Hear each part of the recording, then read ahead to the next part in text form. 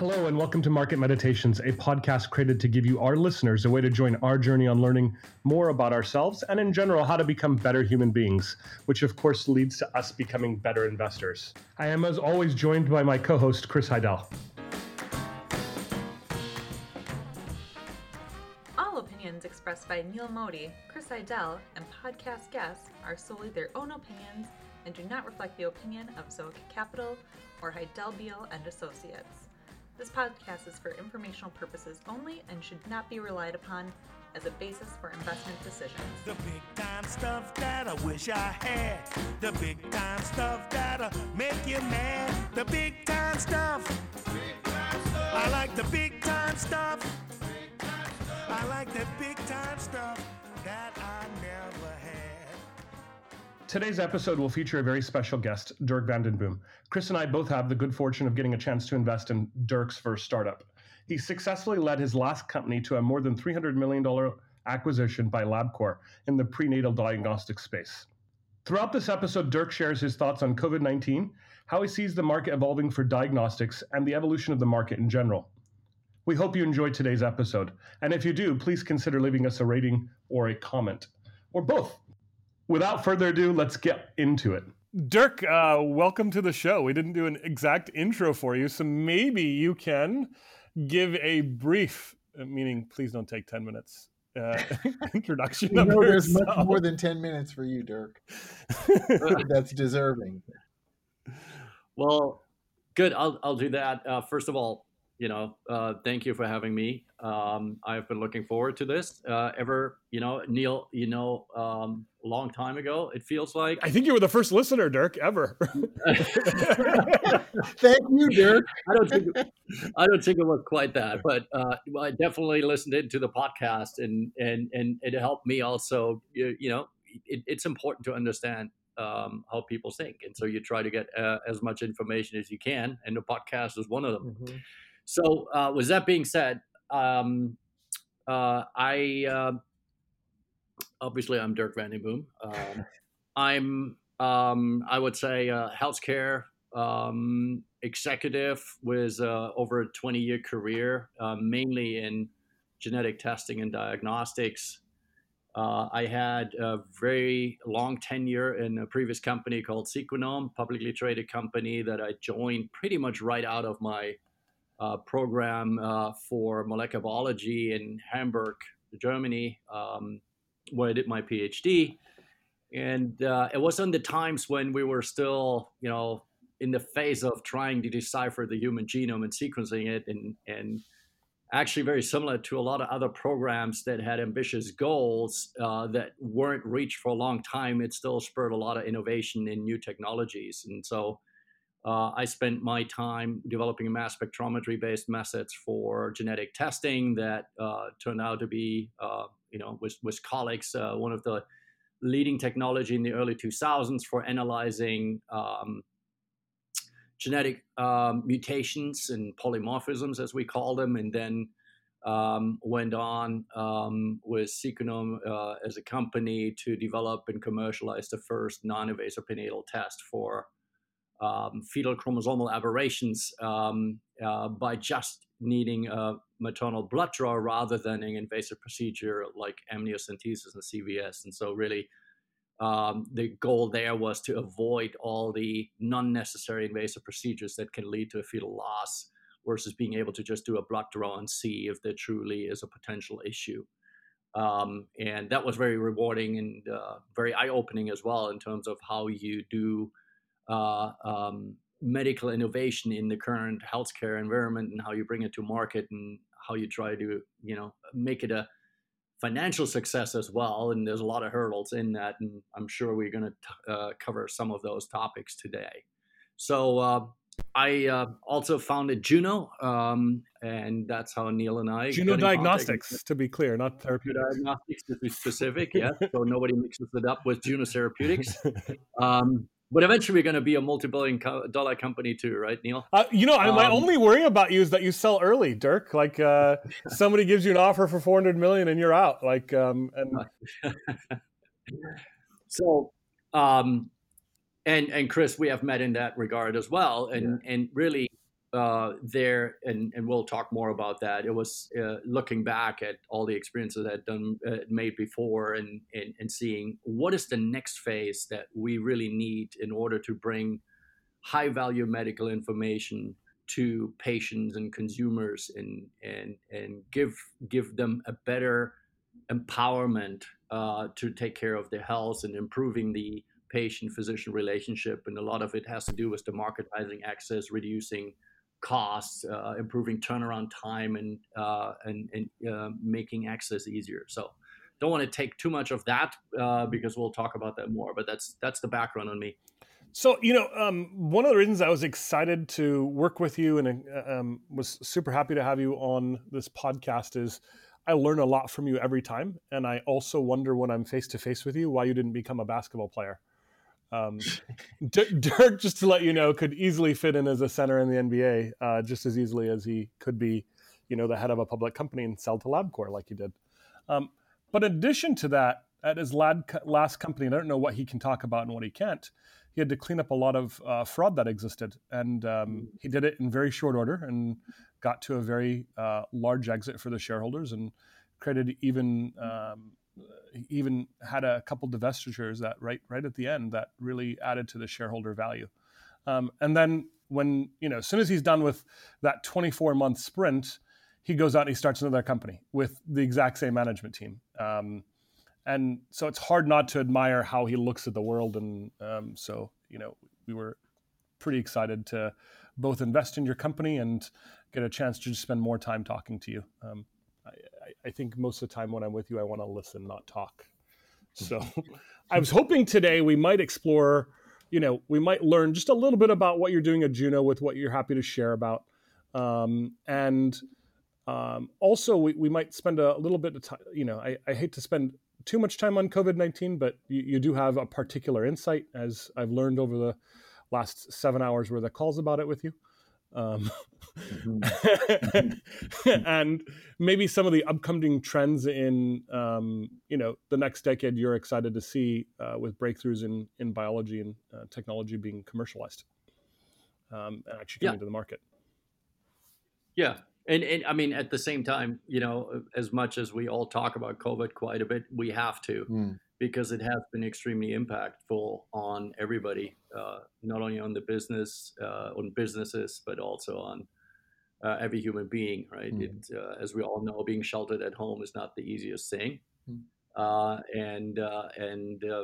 many people who are financially impacted, but it goes throughout every aspect of life. And maybe let's kick off there with COVID-19. We'll try and limit this subject to 10 minutes. Callahan, you can put us on a timer. But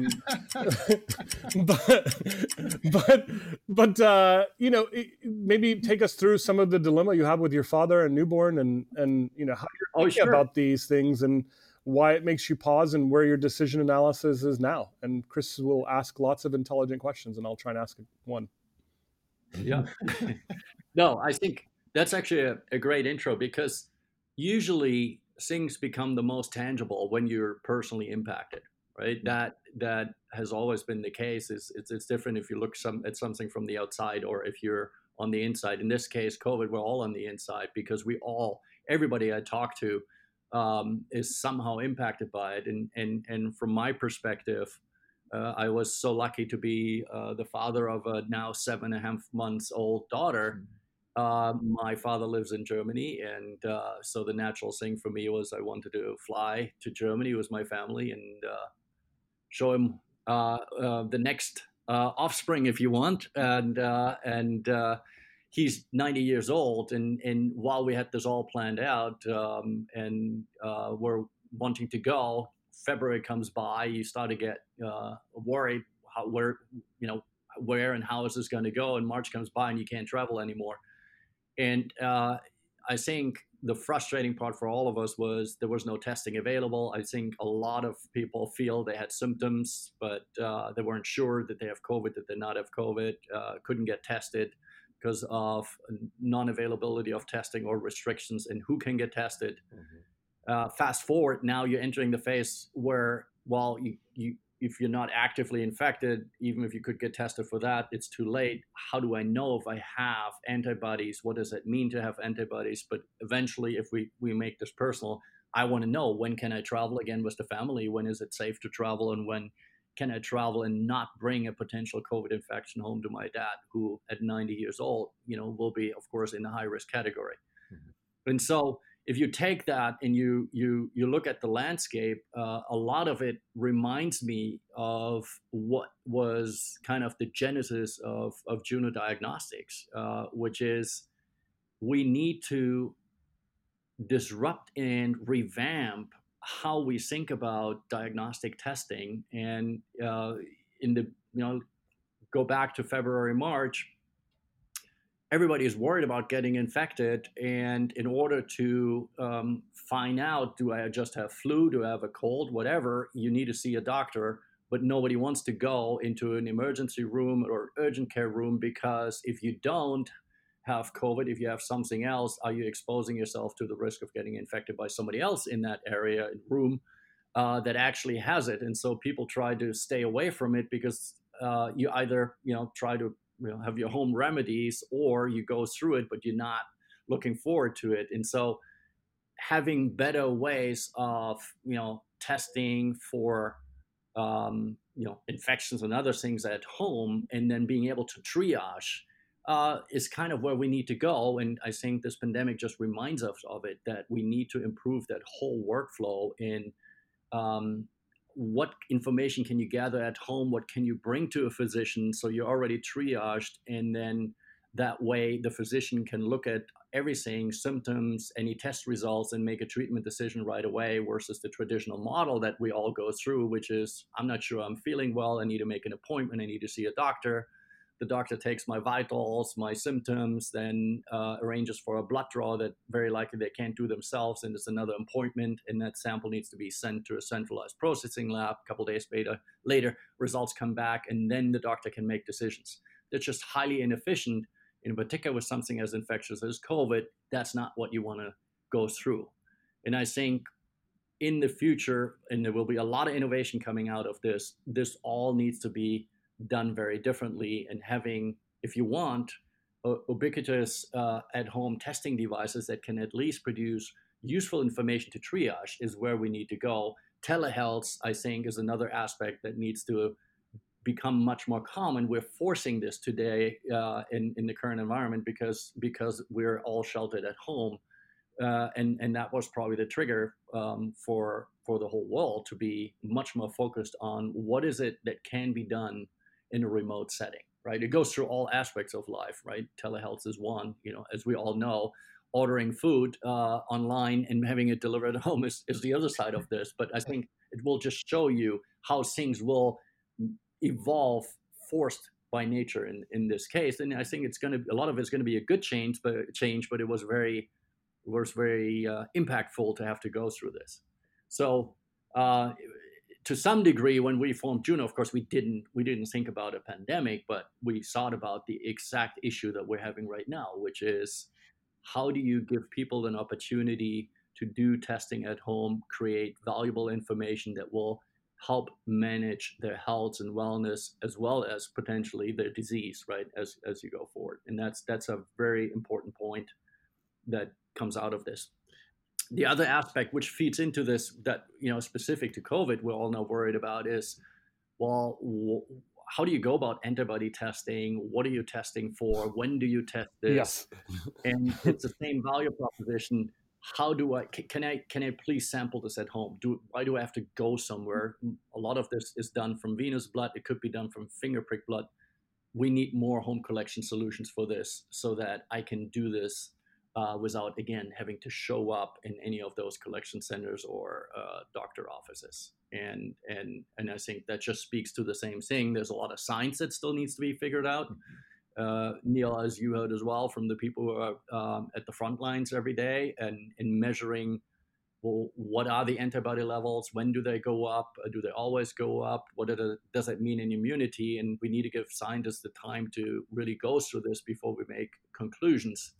But I think eventually we're going to get there. And then it's really, again, also deploying this testing. How do we make it accessible for everybody? Because we need to know, what the infection rates are. And it impacts not only personal decisions, but also decisions of how you open the economy. So it's a whole big field. And I'm sure Chris and you have more questions on that, but I think what was interesting in all of the hours we spent trying to dissect this specific question was the complexity of some of the tests. And we've spent a bunch of time talking to Eric about some of the complexity on the tests too on the podcast. But I wonder if you might try and sum it up in under a minute, literally, without the summary of how do you explain the complexity to somebody who doesn't have the 8 hours to spend with you, like Chris right this moment, so that he understands a little better about why this is not an easy answer and why you're not willing to just hand him a test and put your name on it. Yes. And so specific, we have two tests that we always consider, right? One is the test for an active infection, where you're looking for the virus, or, as you probably heard in a lot of press releases and public statements, the viral RNA. Mm-hmm. And you can do that only when there's an active infection. So you need to time that right. And that comes from where the virus is replicating. So you have to go for nasal swabs or sputum or a throat swab. And just to show you the complexity, when people validate tests, they do that from banked samples, right? So samples where the true answer. But the sampling itself that is done by a nurse has some form of a variance itself that can lead to false results. And so that's a process that you can't control when you're testing in a laboratory. And that has to always be considered. And I think it's hard for somebody who's not in this field to understand where all the failure points are. But again, also, you can't use that test once the symptoms have subsided, for example, right? And you're past your actual infection. So now you need to figure out, when is the testing window to find out, did I have an infection and my immune system responded to it by forming antibodies, that basically recognize part of the virus particle. And that you can't do right away either. There's enough literature from other viruses we know to know how long it takes, and you have to wait 2 to 3 weeks before you have a measurable response. In this case, you do it from blood, as to what the antibody response may be.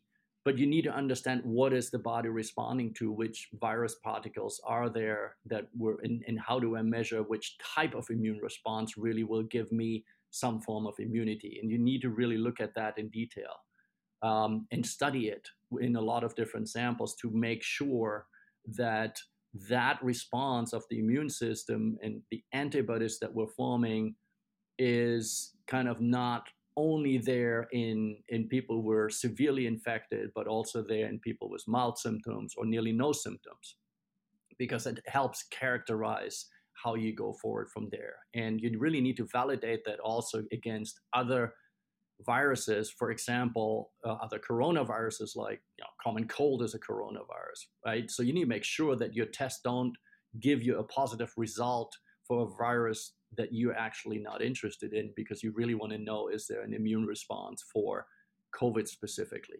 So a lot of things to look for. And then there's, again, even for blood, the sampling question. Could I do this from finger prick amounts of blood?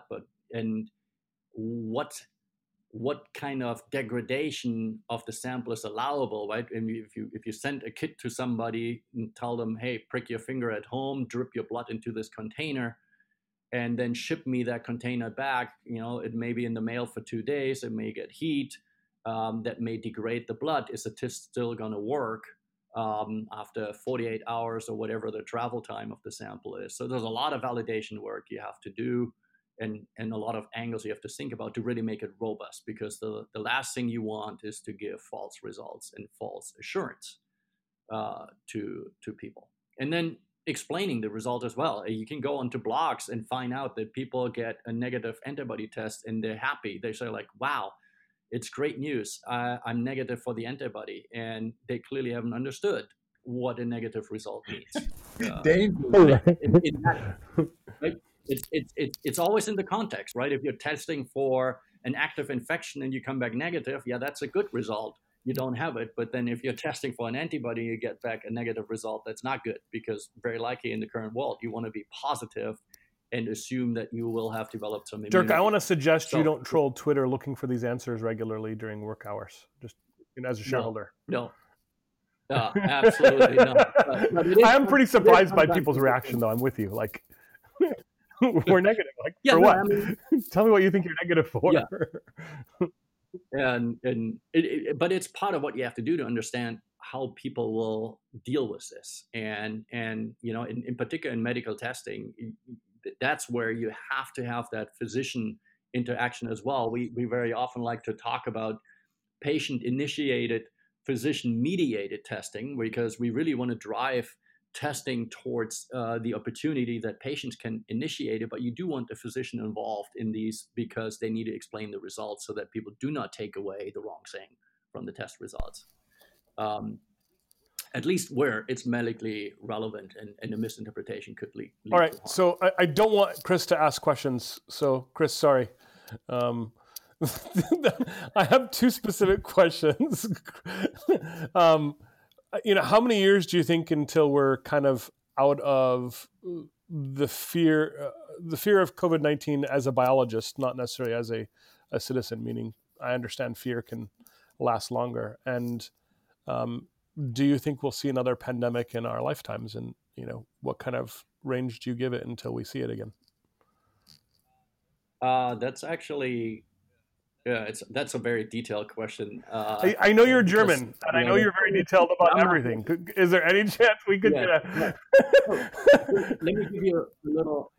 I think we will have to deal with COVID-19 through 2020 and probably into 2021. Not because I'm an expert in this, but if you just go through what I explained in terms of how much we have to study still to understand this, and we all want to understand does this give immunity? But until you have all those answers, we will need to be. Do you think we're more likely to go on summer vacation in 2022 then? Just this is me asking you as a biologist, not as an expert. I would, I for sure hope that maybe we can do it in 2021.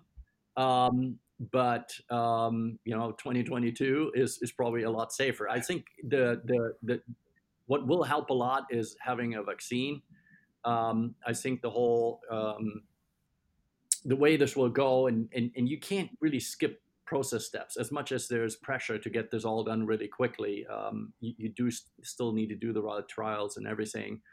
And if this shapes out to be more like hepatitis B, where you need, you give a vaccine, then you do antibody measurements, and then see what the response is, and you may have to do a second or a third before you truly get immunity, then that may take longer. If we're lucky, it's not quite as like hepatitis B, then things may go a little quicker, but it will take its time to get an approved vaccine, and then you need to get the production up, and you need to deploy it.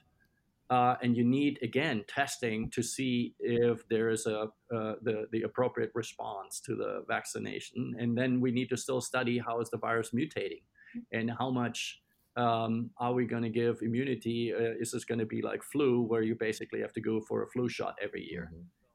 So, it's everybody wants answers today, but sometimes science needs patience.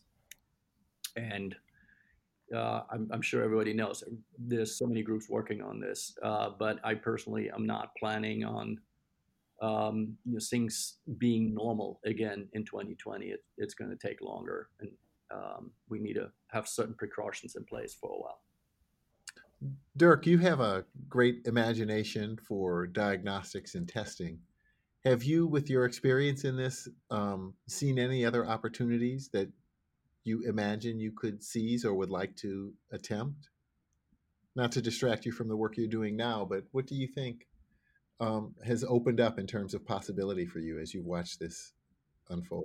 I think what this reemphasizes is that the thought we started with, which is you need to enable at-home testing. You need to have, if you want, you have your own health ecosystem at home with devices that are available to the whole, family, that have modules that you can run certain tests. this just has more emphasis now, because to Neal's previous question, had you asked me 10 years ago about a pandemic, I probably, it wasn't, every public company does disaster planning and all that. Think about earthquakes and fires and what have you. I'm not sure that it was on the top of the mind that we will be shut down or significantly hampered as businesses due to a pandemic, despite the fact that we had SARS before and MERS and these warning shots. I think this event will help prepare us better for the next one, because there will be a next one, and a lot of it has to do with how the world has evolved and how much we travel and how quick we can get from A to B, and how quickly that will allow infectious diseases to hitch a ride, along the way. Yeah, no, and imagine Ebola would have a longer time in which you're symptom free.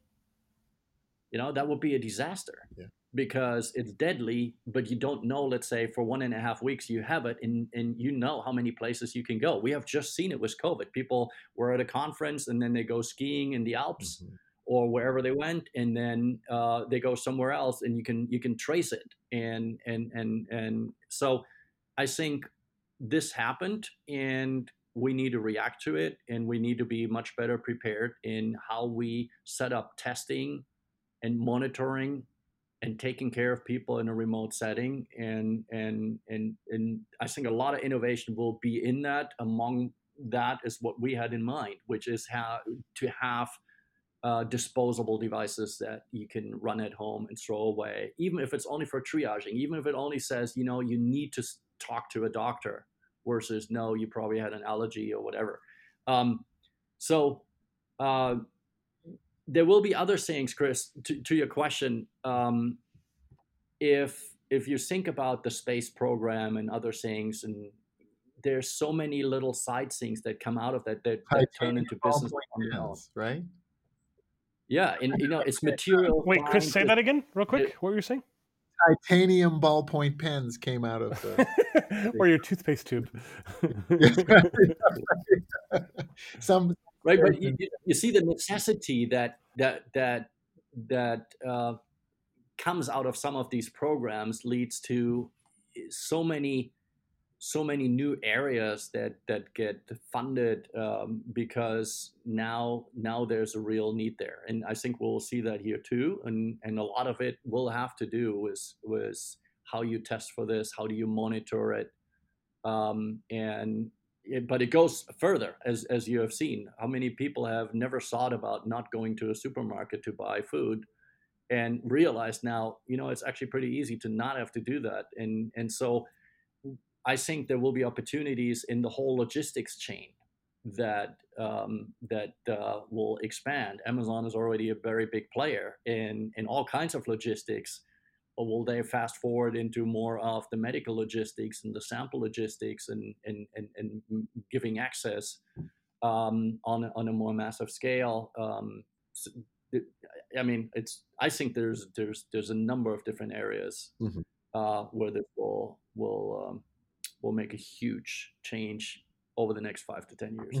Do you imagine that at-home testing could be so specific as to include something like a serology test, a test for antibodies? Yes, absolutely. I think that's where I think you go from maybe very specific testing to, as a father, right? You always have in the family, in the moment the kids go to school, you have strep throat and all that kind of stuff. And it would just be good to already be able to test for some of these things at home. You can expand that. It's just a modular thing. Do I want to monitor an active infection? Do I want to monitor an antibody response? It simplifies how much time you have to spend elsewhere, which is, I think, another important thing. Right now, nobody wants to spend time in the doctor's office and get infected by somebody else. But in general, it's also a time sink, right? How many times do you have to make a doctor appointment and then do a phlebotomy appointment, which is somewhere else, because it's all centralized through Quest and LabCorp and other bigger companies, which if you could shortcut that and just do more things in a home setting, including the sample collection. Even if you don't interpret the results yourself, you can, we have all the cloud computing, we have encryption, everything to handle a lot of this stuff through cloud transfer into an electronic health record, into portals that a physician can review. I think there's a lot more opportunity there. You just have to focus on valuable information. And that's, I think, the difference to a lot of the attempts that may have been there in the last couple of years. When it gets too recreational, the question becomes, why do I need to do this? At that point, it becomes a minority of the population that is interested, that is willing to pay for it. We're looking for what is high value information that is actionable, and how you can bring that kind of testing home. And if, the one thing, and I told that to Neal in previous discussions, managing chronic diseases with much more at-home testing would be fantastic, right? If you have autoimmune diseases, and in particular now, right? Think about all the people who are on immunosuppressants who really have to be worried about getting infected. Can I have simple testing devices at home that allow me to predict the flare-up, so that my doctor can recommend more in real time to change my drug treatment, dosing, and what have you? There's a lot of opportunity there. And sometimes it requires an event like this to really get this off the ground and convert people over. Well, and Chris, we see deals regularly for single point testing. Like we actually see tests for strep, and we see tests for other bacterial come across our desk. Other bacterial infections come across our desk regularly enough. It's rare that you get a chance to see a platform. Well, this may be a question then for both of you. Then, when you say you're looking for that high value data or information, what are the value markers you most likely to search for? What information would you? What markers do you attribute to seed the most value to specific data or information or tests? Yeah, Chris. So a way to answer that for me was the opposite. When we're talking about recreational information, what I mean is, there's part of the population who may be interested in certain nutritional things and certain hormone markers that are purely recreational. Mm-hmm. That for me is in the eye of the person who wants that information. It may be valuable, but not to everybody. What I mean is, for example, anything that you measure that impacts how you treat a person, how you can improve the quality of their life. That's a high value marker, right? So in multiple sclerosis or any of those diseases, predicting flare-ups, that's a high value marker. Anything where you need to change the drug treatment is a high value marker. But I would still argue infectious disease is high value too, because there's an action, right? There's a result of that, and you could argue, and also, sexually transmitted disease is one of those areas where people don't want to see a doctor, they're embarrassed, they don't want to talk to anybody. But if there's a simple way for them to test, do I have an infection, and get them into, well, if you are having an infection, you should see a doctor and be treated. That's still high value for me, right? And I think that's what we're looking out for is there an action that follows it that is useful for improving the health, wellness, and and fitness, even if you want, for the person.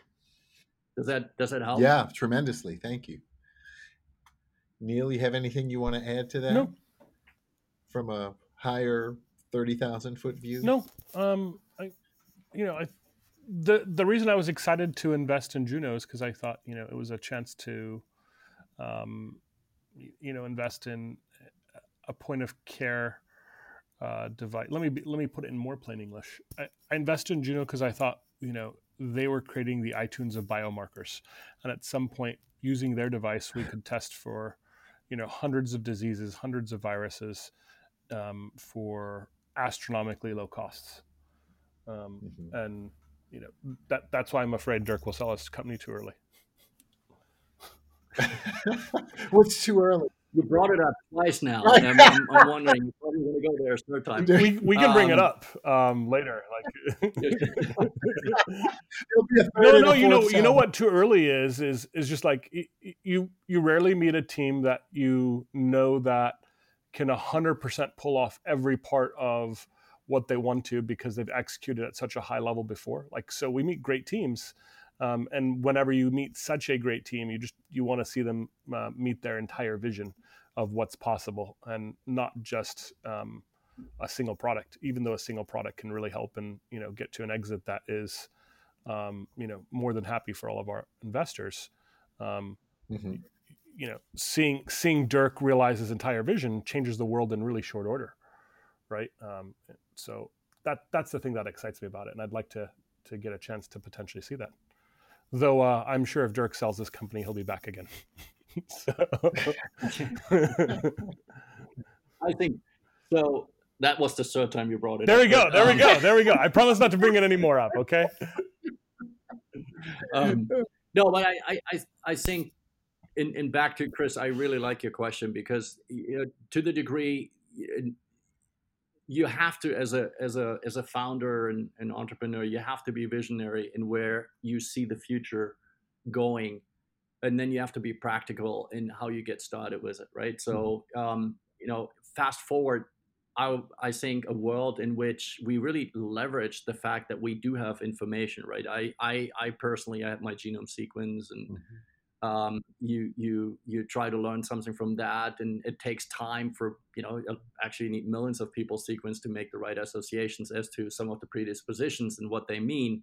But we're entering this where we can derive actionable results from some of this information, and in particular now that we live in a world where there's more and more variables, right? It doesn't have to be an Apple Watch, can be whatever measures your temperature, heart rate, how many steps you take, correlates that information, even where you live, humidity, how much you drink. There's many things you can monitor, and I think we will monitor more and more, even without having to actively do it, because that's a hurdle you always want to take away. You want things to be simple, but being able to aggregate all that and derive consequences from that, in a sense of saying, hey, my algorithms detected I have this genetic information, this variable, it would be good to do this and this test for this biomarker, and then you have the setup at home that will automatically do that and say, this morning this is what I'm going to test for, because if there's an increase in that biomarker, I'm going to notify the doctor, and then the doctor will look at it and the charts and will recommend something. That's kind of where you want to go. And I don't mean that in the sense of everybody is driven by that, but it's taking the opportunity that you have it in improving how we can go about managing our health, right? And you want to get to people before they're patient. That's why we like to also talk about consumers, because if you're a patient, you may be already too late. You want to stay healthy and well. Well, that's a learning from COVID for sure, right? Right. If you're already having trouble breathing, or if you're advanced, it's too late. So yeah, Dirk, that's fantastic. Thank you. And what's next? I know you've been thinking of adapting your technology for COVID testing. Yeah, yes, I think we categorize it between near term, medium term, long term. As a company, we're very focused on reproductive health and basically disrupting kind of the market that we opened up in non-invasive prenatal testing previously, and really bringing a different angle to it in terms of really looking at the whole workflow of the interaction of a pregnant woman with a physician, and how we can make that a better experience, and how we can lower the cost of it so that we have much broader availability and adoption of valuable testing. And that's just for practical reasons, because that's an area we know really well, and an area we have executed well in before as the first mover. And but I think it will give us the platform and basis to then expand into other areas. And a natural area is infectious diseases.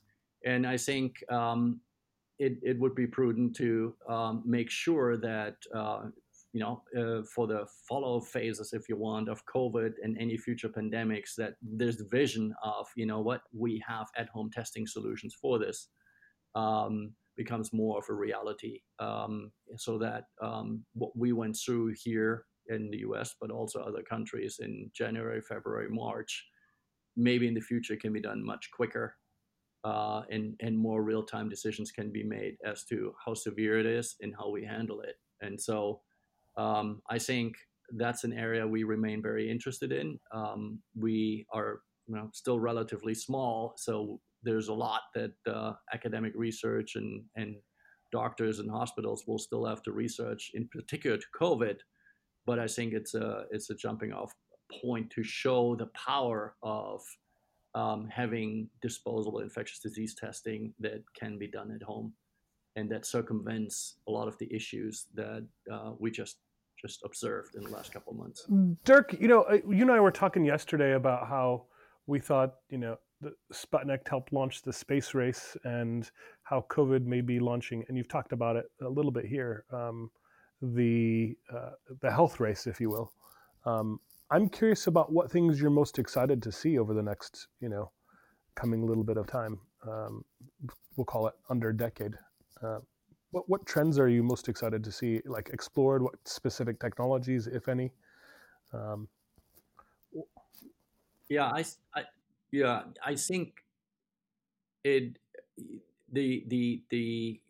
I'm mainly focused, of course, on diagnostics, despite the fact I think you when you talk even about diagnostics, it's broader than just diagnostic testing, because it is always also the patient-physician relationship, and how you transfer data, how you make things easily interpretable and handleable, and how you have telehealth solutions as well. Because, one thing we didn't talk much about, but it's a huge topic, is if you look at the hospitals, the number of elective surgeries has gone down drastically, but they're actually driving a lot of the revenue of the hospitals. I think the other area, which is actually a bad thing as well, is that people don't go to the physician office anymore because they're worried, but they should, because they have chronic diseases or something else, and they should be seen, but they decide not to.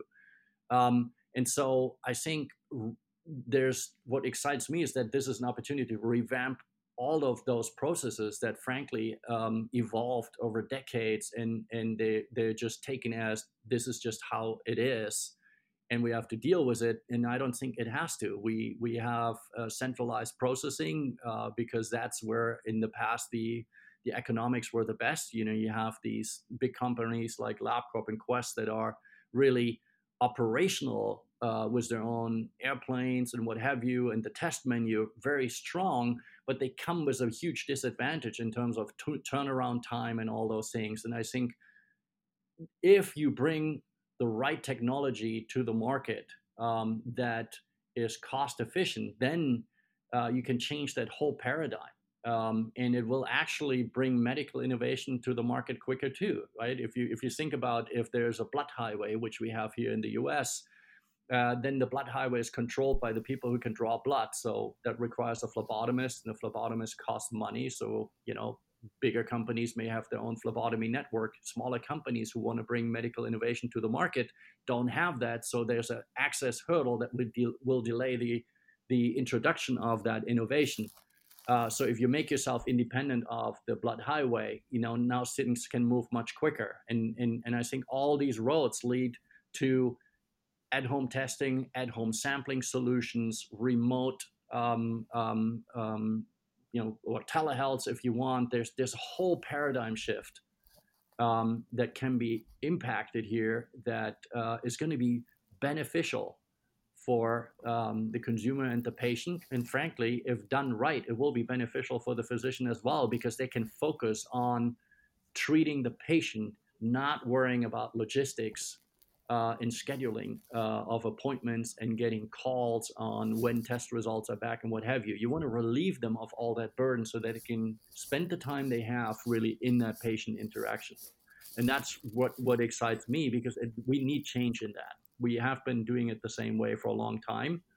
And the solution is not uh, um, to take things out of the hand of the physician. We just need to make it simpler and more efficient for both sides, and that will hopefully allow to spend the time there is really on that physician-patient interaction and getting the care transmitted that really needs to be there. I hope that kind of points you in the direction of what I'm starts to.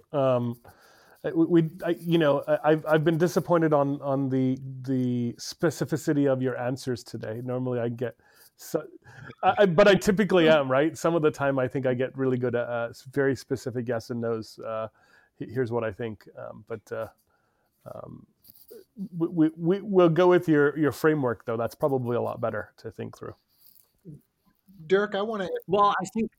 Yep. Sorry. Oh no, Chris, it's fine. I just in thinking about this in the diagnostic space specifically, is there a sort of Moore's law, or have there been rapid advances in spectrometry or in ways that you can get more detailed test results from smaller sample sizes? Is that I think. advanced? Yeah, I Exciting? think. Yeah. So the way I think you should think about this is you have to use the right tool for what the question is. And I've seen it in my career many times, is that people come up with a fancy tool and apply it to a simple question, and that's not cost effective. But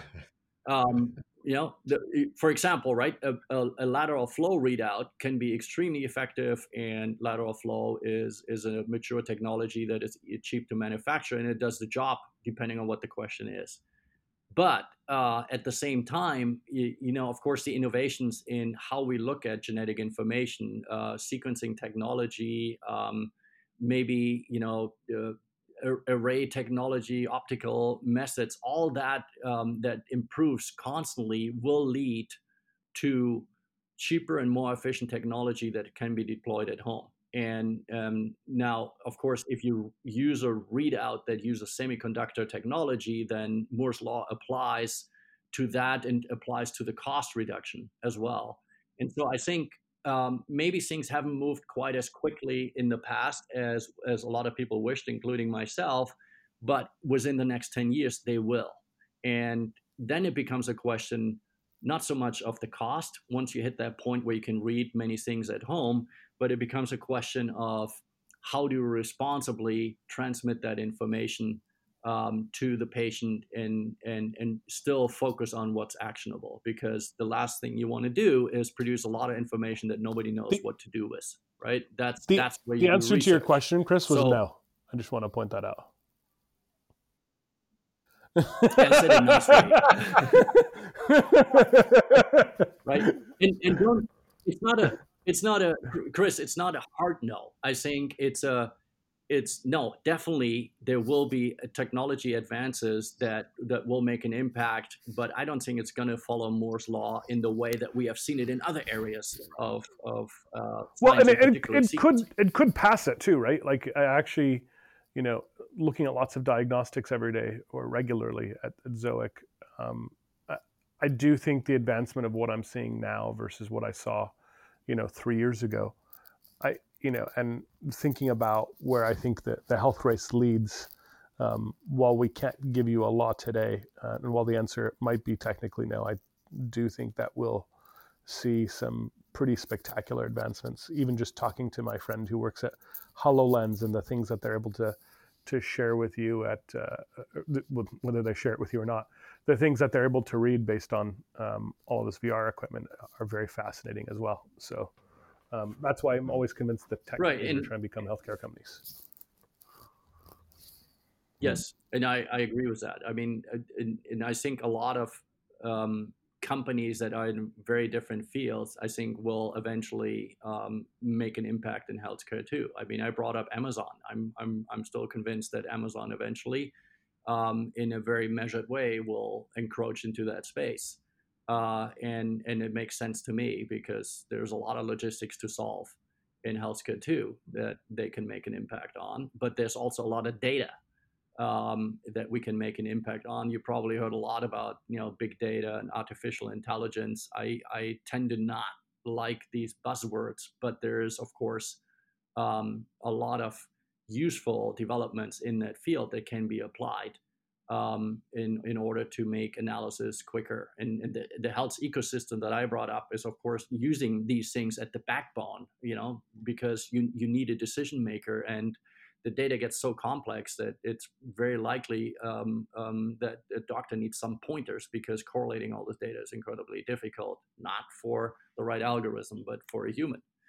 But you had another question in there that I think is important, and that is the sampling itself. And my warning is always, you have to know what you're looking for and how much is there, because you can't magically measure something where there's not enough, right? We all have seen the public debacles of certain companies that were promising something that just can't be done in that way.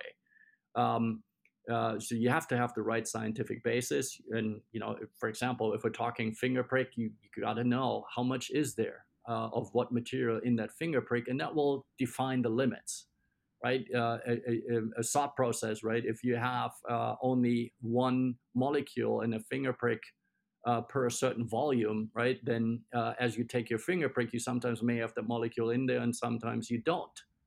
And there's no technology that will solve for when you don't. So you need to understand those limitations and then come up with solutions. The technology is a knife.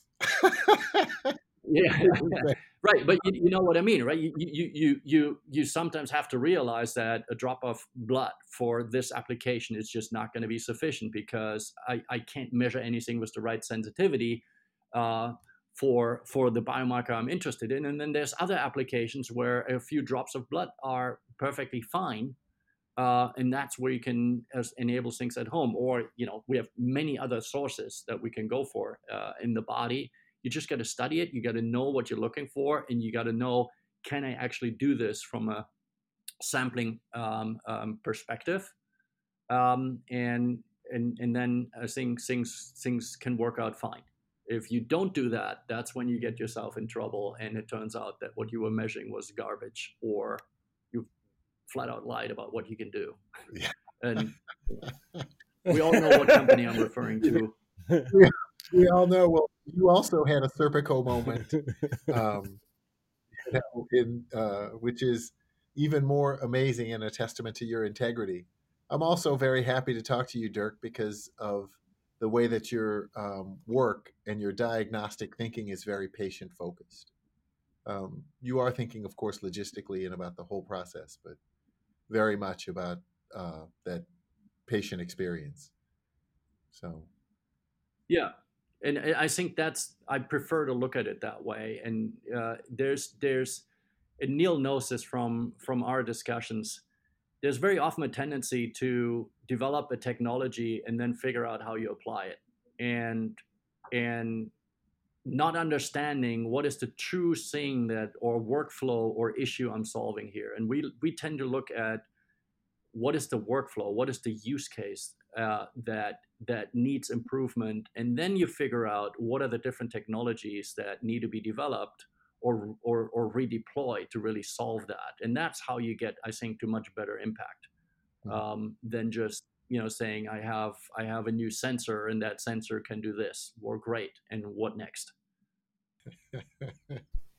Yeah. Thank you, Dirk. Dirk, we're going to move on with we appreciate your time, and we'd love to have you stay if you'd like. We're going to talk a little bit about the market and a little bit about trends in venture capital. And if you want to stay, great. If you want to contribute, great. If not, we understand. No, I'm happy to listen in. We'll see if I can contribute, but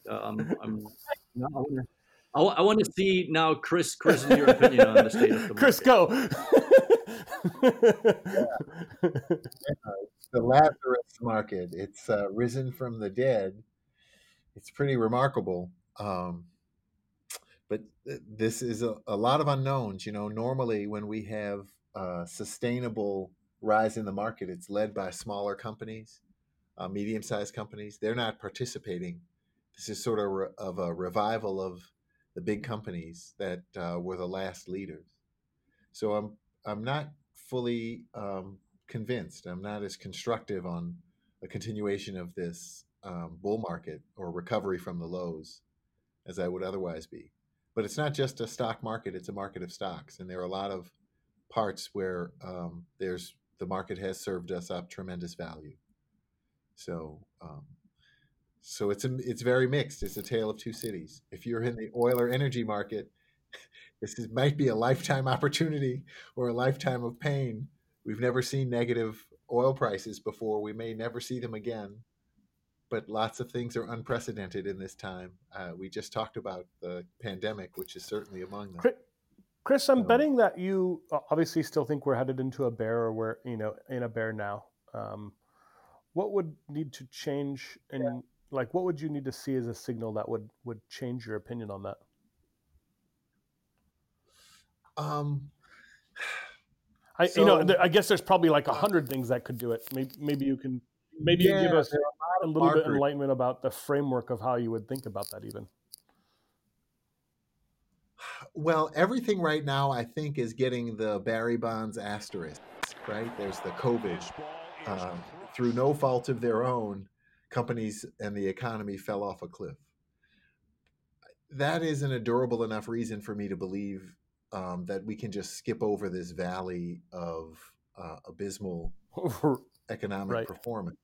And I think too, we're already starting to see it shake out. Of course, starting in the shale patch, with the fracking companies, the bankruptcies, the dividend cuts, um, capital expenditure cuts. Which again, all these ripples are emanating out um, from really just this tremendous lack of revenue.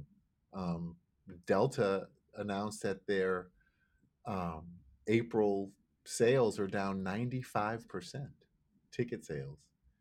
So they're certainly the plight of companies in travel and leisure is unevenly, uh, they've been unevenly hurt by this virus. It's not been a very level playing field. Some companies have benefited from it. Of course, we talked about Amazon, but again, it, to just skip over this or think that somehow the fiscal or monetary authorities can remedy this when real profits and earnings are what drive stock prices and the value of companies is, to me, to just gloss over something that's too important to miss. And also, the signature profile of a bear market is, a sharp sell-off followed by a reflexive rebound, and then a more long and drawn-out fundamental decline. And that, I think, is still in the cards as we start to digest the real economic impacts of COVID.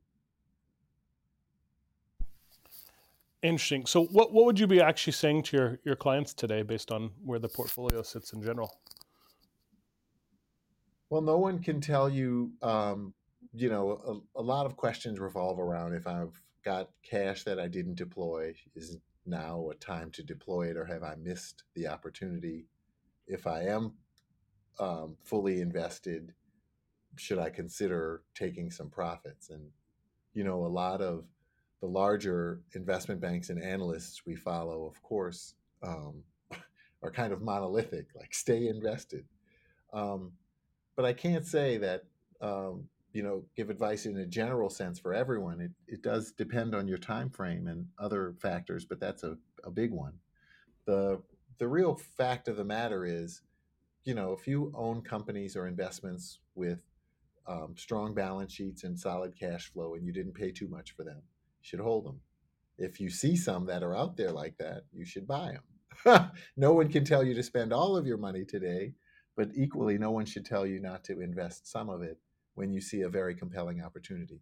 So it is mixed, but again, I think mostly we're still guarded because we do expect maybe not a revisitation of the lows, but certainly some challenge to this rebound. It's not based on anything fundamental.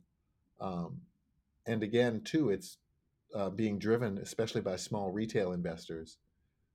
Larger investors, insiders, those the so-called smart money groups are generally net sellers.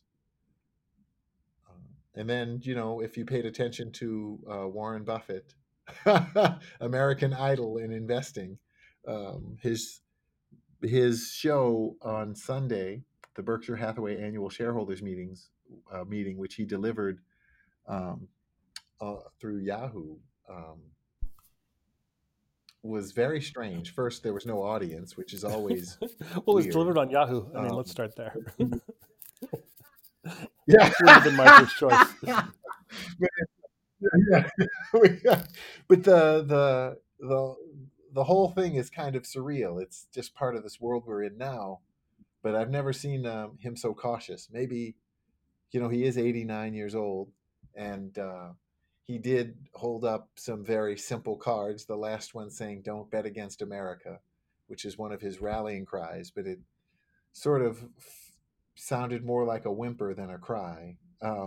Maybe that's a little too harsh, but definitely it lacked the drive and energy of his previous um, encouraging rallying cries. This, I think, is important because he has his finger on so many points in industrial America through his ownership of Burlington Northern Santa Fe, the rail line. He can see what's being moved around the country in terms of rail car loadings. He can see with everything up to C's candies what consumers are spending or not spending. It's just fascinating, and he gets that information in real time. So his caution is something certainly is not easy to dismiss, and I share in a measure of it too. Um, and he also just roundly sold all the Right. airlines he owned. He hadn't owned Right. for very long, and he didn't make any excuses. To his credit, he just said he made a mistake, and he didn't think that passenger miles were going to recover anytime soon. So,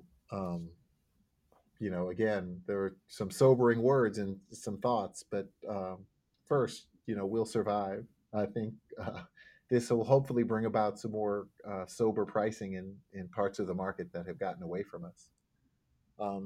But it's also very fascinating to see. Normally, when a market changes, if there's a bear market and then a resumption or a bull market ensues, the leadership changes. That hasn't happened. Small and mid cap stocks haven't participated to the same extent as the larger companies have. That's leaves us less than constructive. And then again, it's small retail investors who've been driving this rather than more sophisticated or larger investors, and certainly insiders buying their own shares. Um, and that's just the the qualitative aspects. Quantitatively, buybacks have been slashed, capital expenditures have been slashed, and buybacks were one of the biggest sources of support for the stock's prices in this market. There have been huge buybacks. I don't want to talk about the politics of it all, but Are just you sure? that was a source of open market. Well, no, no, it's rated, but because that'll take us down another path. But I just think that's just from the supply and demand and the demand aspect of it, that pillar of demand is now crumbling. And corporations, it's very funny. It just reveals they're made up of people, and they're just like us, like retail investors. Most corporations buy the most at the top and the least at the bottom when their shares are undervalued. They're not doing buybacks, but on the way up, they're buying a lot. So, it's definitely been interesting to watch. Dirk, I'm curious. Do you have any specific questions? Not about your specific stock portfolio, just to throw that out there, Yeah. but about the market. No. What I'm most wondering about, and because of course you talk to people, you talk to financial advisors, and they tell you all along, oh, the market has already priced everything in. They said that in March, and they said it in April, and only if the numbers are a lot worse than what was anticipated is going to go down. I have a hard time with that because I don't know that anybody knows how the next 3, 6, 9 months are going to unfold, right? You brought up airlines, rental cars, um, hotels, but also restaurants around the town, right? I'm not quite sure how this is really going to unfold and if we have really seen the worst yet, just because we're looking at unemployment rates or whatever. It's and that's kind of where my question goes is, how do you, in the absence of really knowing what's going to unfold and how we're going to deal with this, how do we even know how the recovery will look like? There's no doubt, that once you can be totally back to normal, things will, except for the people who don't have money to spend anymore, other things will go back to normal. But there's all this in between phase where I'm just not sure how long of a air, if you want, people have to withstand this. And you see the signs, right? There's restaurant chains that basically say it's sorry, we have to close down. We will not survive this, and we're not going to recover. And it's not the mom and pop shop, but it's actual solid chains that decide this is it. Yeah, and even those that seem they still had some years of life left in them, like a Neiman Marcus or something, they're retailers. It's uh, in the same way that the virus itself, the COVID disease, has affected certain groups disproportionately versus others. It's landed unevenly on the economy. Clearly, hotels and retails and shopping malls and opera houses. I mean, when are you going to get 3,000 right. elderly Not for a people? couple of years. Yeah, yeah. So you're right, Dirk. No one knows the future ever. It's just that most days, Friday looks like Thursday. It's been made clear to us that is a luxury and is not always the case. Um, but this is a very open question, and we think about it a lot. If we look across this valley, what are indispensable industries, and can they be had? And do they have solid balance sheets to make it? And can they be had at a reasonable or a good price? And do they have excellent management? There are a few other markers, but when I look at this, the essential nature of that is important. I just and also you have to wonder, like, one of the things that always irks me when we have a crisis, for example, this time you heard congressmen saying, well, we need airlines when we come out of this. Well, of course we're going to have airlines. If it's not Delta, someone Right. will own and fly those planes. Someone will have productive assets. You don't want them as an investor taken away from you, though. You want those productive assets when the economy comes back. So again, having the staying power is important. So it's unknown, but there are some that are just too tough. Like, I mentioned opera, theater, things like that, not necessarily as investment themes, but just as an example of how it's really impossible to know now when those things So come back to where they were or close to. So do you think, along the lines of what you asked me, what are industries and subsectors that you see that suddenly become more important? Just from my own experience, Zoom for, Right. kids' school and all that wasn't on the radar, right? And now your bandwidth at home is not sufficient anymore because the kids have school through Zoom meetings and cloud solutions and what have you. I think there's a whole field of technologies evolving there that in parts were already there, but maybe lived a different life, and now they're moving to the prime spot. Are there other industries that are majorly benefiting? By the way, Airbnb. You have all the gig economy, as people refer to it, that got impacted by this, and we'll see how any of that recovers. Yeah, yeah. A lot of the super hosts are themselves filing for bankruptcy, unable to meet mortgage payments without. Well, I Airbnb I renters. thought it was an okay business model for a while. Actually, I was impressed by it. You can own your own mini hotel chain without having to put up a lot if you're willing to hustle on Airbnb and market yourself. Suddenly, it no longer works. Neal, there have been so many assets that 2 months ago looked impregnable. Mortgage bonds that were 20 years old, where there was a huge amount of residential real estate equity backing them, these pools of mortgages have suddenly become questionable because people can't pay it or need deferments, and we don't know how that's going to unfold. It's fascinating how some of what seem the most secure assets or wonderful business models have met this crisis and have stumbled. You know, but Dirk, to your point, I think you mentioned Zoom. It's fascinating. You also mentioned telemedicine.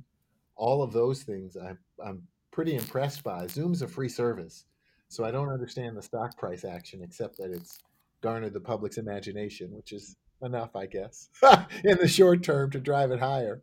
But it's a free service. But I also am impressed with how quickly they've responded and made the service better. And those improvements, I think, are are fascinating. The Some of the existing infrastructure, I think, which was already inexpensive, and here I'm thinking of the whole energy complex. I mean, I'm with everyone that we should preserve hydrocarbons, but still, they generally are responsible for powering most of the world. And that whole old energy space has just collapsed um, for all sorts of reasons. But this is probably generationally an opportunity. That's not anything that's necessarily new. It's just one of those things that has been affected by a demand shock that's tremendous, as with the airlines and some others. And then on top of that, which is unique to the oil markets, you've had a supply shock that's been tremendous and foolish, but tremendous. So you add those two together, you get a really unique cocktail that's a once in a lifetime concoction, maybe. We'll see. The problem with investing in anything energy is the price of oil and the politics around it. But that's one space where things look very, very inexpensive, extremely cheap generationally. Shipping and some of the transportations and logistics companies. Um, we those are the backbone of global commerce, and they've been forgotten both from the legacy of the trade war with China and now just the basic shutdown of the ports, which are gradually reopening. So those things look very attractive just from a standing. Are you feeling better about the valuation currency of both India and China right now? I guess it's going to go down. Are you feeling good about shorting those currencies? Well, India's got real economic Yes, but growth if China ahead, devalues the currency, as you and it suggested, seems could like happen next week. It seems likely. India would probably follow suit. So yeah, yeah, and the dollar has been just tremendously strong as it usually is in a crisis. Like there are a lot of dollar liabilities, even in foreign countries, dollar denominated bonds, and that creates a scramble for more dollars. And it's the most widely held currency. So it's just risen really in the face of most others.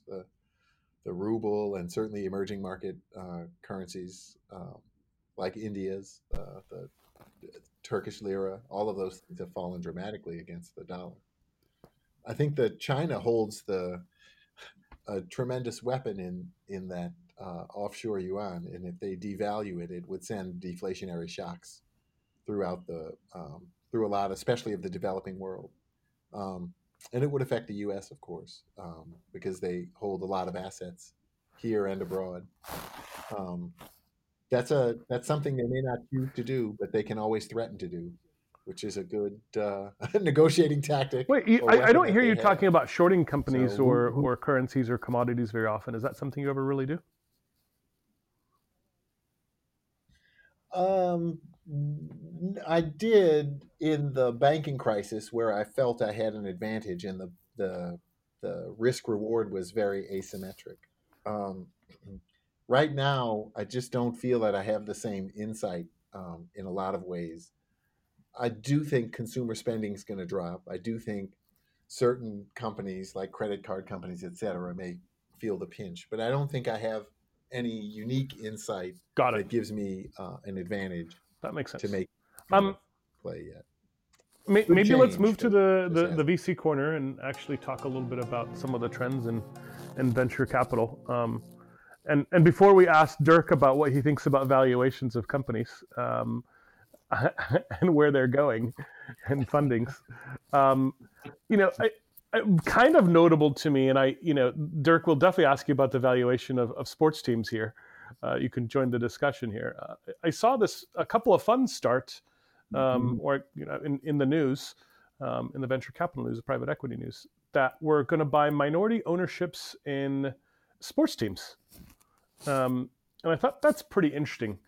Can the NBA, can the EPL, English Premier League, or Bundesliga, just because Dirk's German and he probably likes some soccer team there, can these valuations of these sports franchises stay so large, and or are these funds really just forming to buy out when people are more distressed in the minority shareholders? I'm just kind of curious in general. Do you think the Cowboys can really be worth $2 billion 5 years from now? I know you don't specialize in investing in sports teams. Let me start with that. Yeah, both of you. I'm just curious what you think in general, Dirk and you. Yeah, I'm pretty quiet on that one. I don't know if I have any unique insight. As Charlie Munger would say, no vanity ownership me. Okay, nothing to think. You don't think about it. But I do think a lot about that now, because in the same way we talked about the Metropolitan Opera, when are you going to get 75,000 people in a stadium again? And what does that do to valuations? And especially if you're a second-tier team like the Atlanta Hawks in the NBA or something, what happens to your valuation?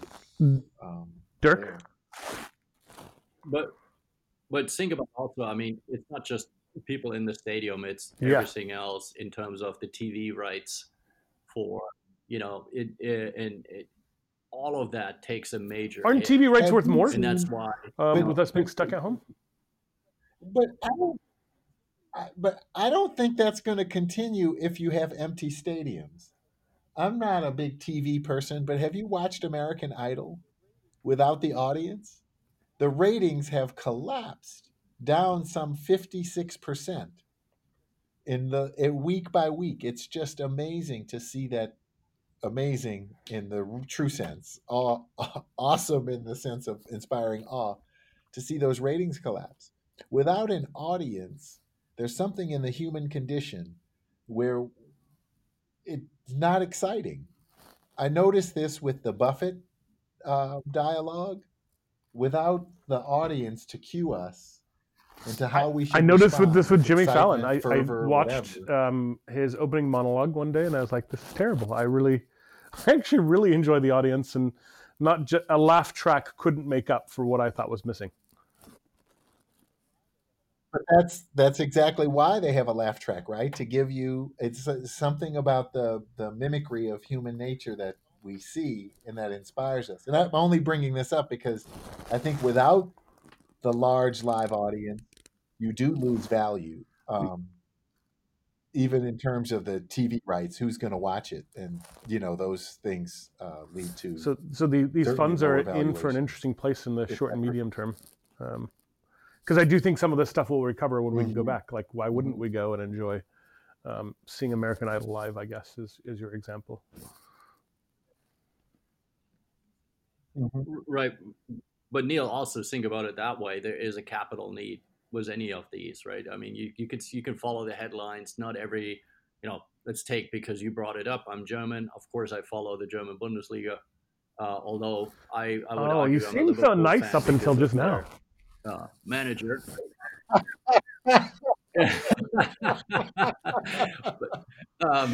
But it is not easy to go, that long of a time in the active season, right? Because we're not talking off season, we're talking active season and loss of income, while maintaining salary cost and what have you. So you could also argue there's an opportunity to buy a stake in something that will recover its value in the long run, but it's certainly interesting to see.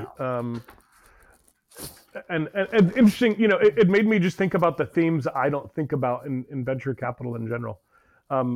one of the things we're obviously wrestling with, along with everybody else, is the amount of financings that we're looking at, is the lack of financings happening in the market. When do you think VC financings will start to resume pace? Dirk, any thoughts about that? I know you don't study that market all the time. You probably are just an occasional participant, not a not a random. Yeah, not a random. That will be. But so I think we should potentially clarify what we're observing right now. And I'm not saying that my sample is the biggest, right? You probably have a better view on this, but there's a psychology here that when this all started, probably of VC funds preserving their resources and the first order of business being, let's make sure that the portfolio companies we have can be supported before we take on new. Then you may move into the phase of saying, hey, but we have time on our hands. I have I don't have hard data, but I feel like stories are being listened to more because there is more time. But because the personal element is missing, you may have dragged out processes and maybe a little gun shy to act unless there's a super opportunity. So I don't know if I think there's going to be, or there were in the last months, more deals being looked at because there's more time, but I'm not sure that many of them closed. But I think recently we did see activity on IPOs for some of the pharma startups that looked actually pretty good. And there's probably a mix of seize the good opportunities you see and take advantage of it now. And invest, and maybe in the current times you can get a deal at a lower valuation than you would have had. And I'm saying this from the perspective of the VC. I think this will improve quicker. The only question is where in the diligence process do you need that personal interaction and that physical visit? And I'm speculating, but let's say when it gets to certain instrumentation, whatever, what are the means of diligencing the opportunity in a remote fashion? And a lot of it will also go back to what's the team, what's the track record of the team. So I think you have to shift in how you diligence an opportunity, given the fact that there's still no travel and we don't know when travel will open up.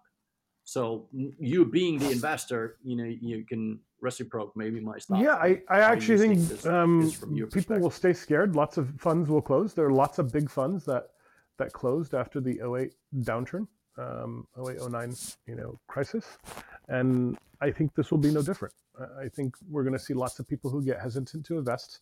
Those who survive are the ones who, and thrive, are the ones who follow their thesis. Because it was constructed and it still works to some degree, unless your thesis is just to follow trends. Stop talking. Yeah, unless you're SoftBank. So it's interesting to watch, and obviously the number of financings is down dramatically. When I think about the best way to meet a team, I don't actually worry as much about meeting the team, as strange as that may sound. I didn't worry about investing in your team before I met you, or coming to your lab, because we spoke so much of the same language, and you informed us about what we were missing, and we understood your technology, and we understood like the data couldn't have been fabricated. So it was easy for us to say that made sense. Of course, we did come visit you, but I would have been nearly as comfortable making the investment without it. And that's probably the case for a lot of the things we look at.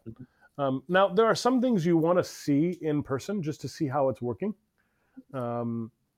We invested in a company called ODS, and they have a Raman spectroscopy, we'll call it pen, a light pen that can detect cancer cells by touching human tissue. And so we wanted to see it in a oncology surgery.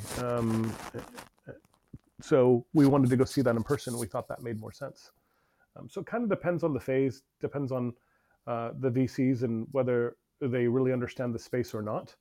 and whether they're really following a new trend or something that they've invested in a bunch of times and are trying to add to their portfolio with. Does that start to help you out in some way thinking about it, Dirk? No, absolutely. I think I see it the same way. If you take the drug discovery area, for example, there's a lot you can do. Because you're looking at really, more what pathways are you impacting and all that kind of stuff. There's a lot you can do remotely. I think it's a case by case, but from the companies, the discussions we had as Juno, but also the companies I'm advising, I think if you have a strong case, you still get the audience. But if you're a little bit off the beaten path, it may get a little more difficult, right? So the value propositions that resonate even more now is when you talk about at-home sampling, at-home testing, and it goes through microbiome, many different areas, right? Where as long as you can show how you avoid the complications, the logistical complications, and the fact that your business may not be impacted by the pandemic. Yes, because obviously gets you much investing in venture capital is a longer cycle. So a lot of the investments won't even be thinking about the pandemic the same way when it'll be kind of in the rearview mirror, even though we can still see it. There are kind of a couple more things I'm curious about related to how you're mentoring companies. I know you mentor over a dozen companies, and it's always been kind of good flow for you, and you were able to hire even one of the great people who work at your company from a company you once mentored. I've been reading more about how people are talking to their founders about growth mindset versus mission critical mindset. I've been talking to a number of friends who drew down all of their loans before they violated covenants about growth. It's been interesting, meaning you had to have essentially 20% month over month growth, and if you didn't hit that, you couldn't borrow again, and of course you weren't going to hit that. So people started borrowing against their bank loans. I'm curious how you're coaching, some of the younger entrepreneurs, even how you're talking to the experienced folks, Dirk, about mission critical versus growth. Yeah, and so the companies I advise have to hit some personal interest, right? Because time is limited, and I want to make an impact, and the easiest way to make an impact is in areas that you personally care about and are passionate about. Among them, for example, I'm very interested in the microbiome field, and as well as in oncology. In oncology, I have a variety of interests. The company I'm advising is in therapy monitoring.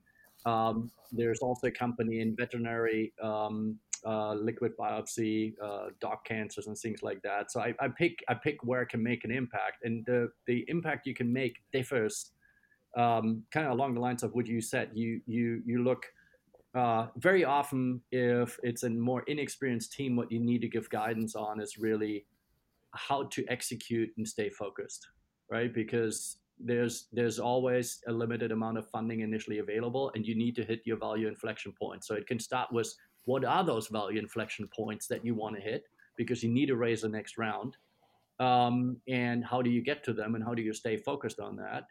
But it can also be just guidance on how to do a strategic plan, how to organize board meetings, how do you find the right board members, right? It can vary, and I'll in the context do what I think is the right thing to advise them on. I want to get more to the heart of the point I was looking for.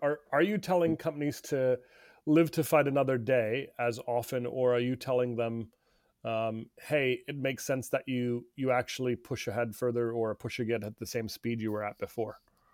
In general, what's I'm forcing you to generalize here. So I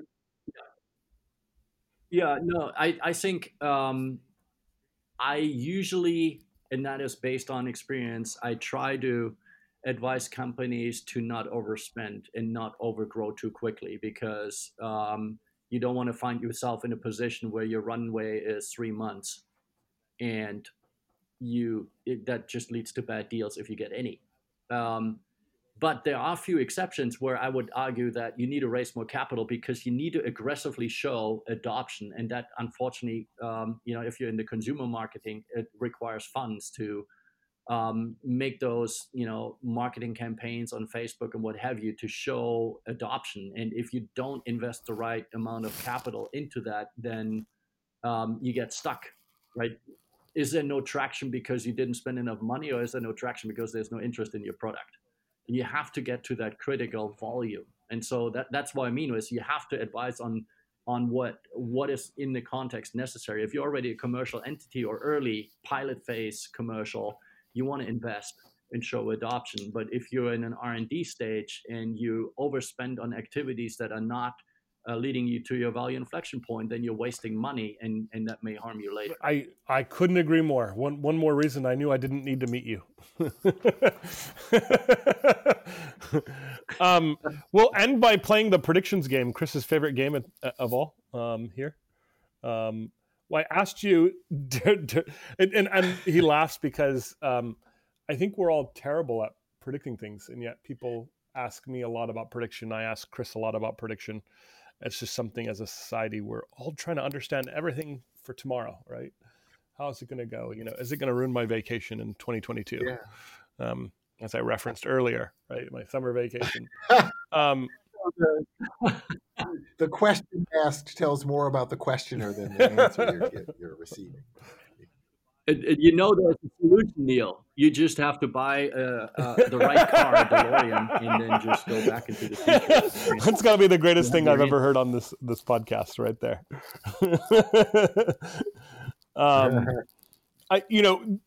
The next pandemic. How many years do you think we'll see one? And then, if so, how many years? You didn't quite answer that earlier. I think we will see another one. I have a hard time seeing when, but if you look historically, and it's interesting that you keep going back to that question, because I asked myself, did we really not have one, or do we just keep forgetting unless they affect about it, us, we forget about them enough? And yes, and so if you look back, everybody referenced the Spanish flu, but then people forgot about what happened in the 50s, which was I think or Ebola in the 70s, as the Asian flu. There have been in kind of a so let me change it in America. Let me actually be more specific. Yeah, but America was impacted by those too. Don't forget that. So do you think we'll see we'll one probably that gets see another one in the next 10 years. Interesting. Yes, Chris, keep that in mind as you're looking at the management of these public companies of yours.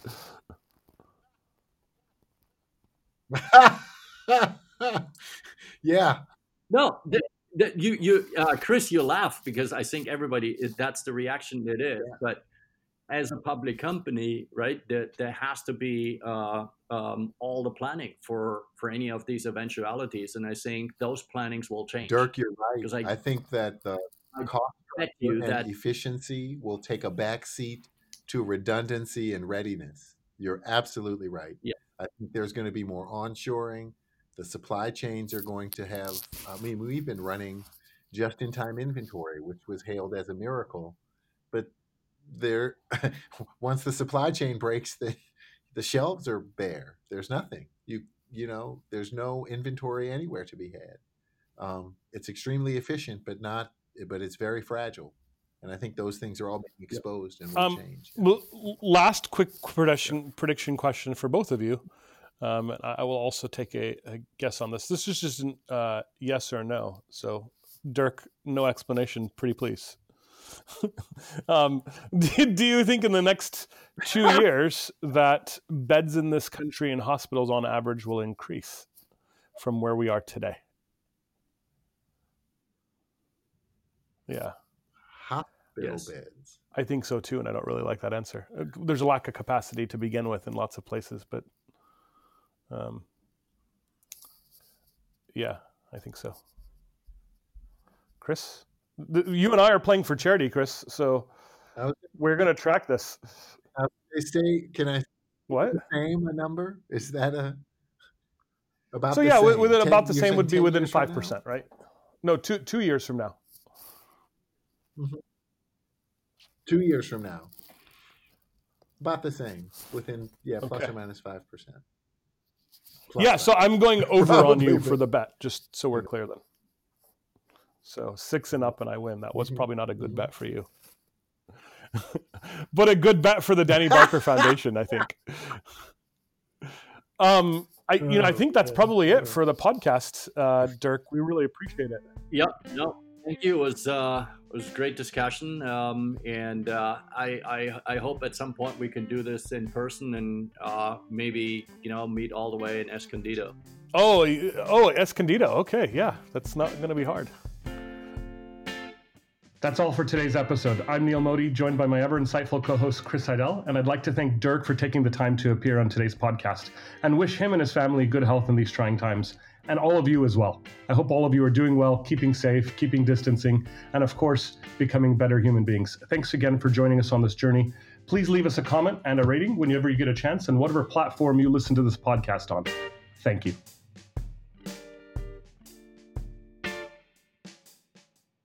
No, I think it's important though. It's actually the way you think has expanded my thinking for sure. So yeah, it's great. He reminds. It's funny, Neal. I see how we get along too. I can't give a simple answer, and I appreciate that about Dirk. I'm always trying to think through all the nuances and the complexities.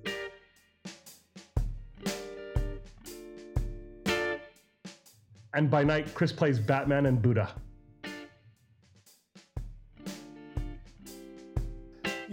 A lot of times I want to go in, and I was talking to this about Callahan the other day. A lot of times I need to be the expert. When I'm with Dirk, I just want to be the student, right? There's a lot to learn.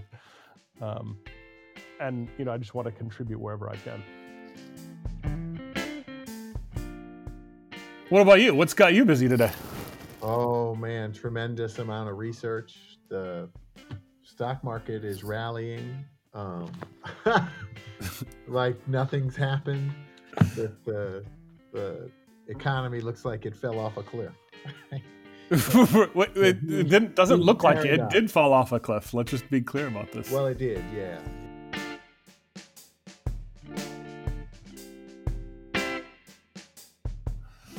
The man, the myth, the legend. The man, the myth, the legend. Dirk Van Den Boom.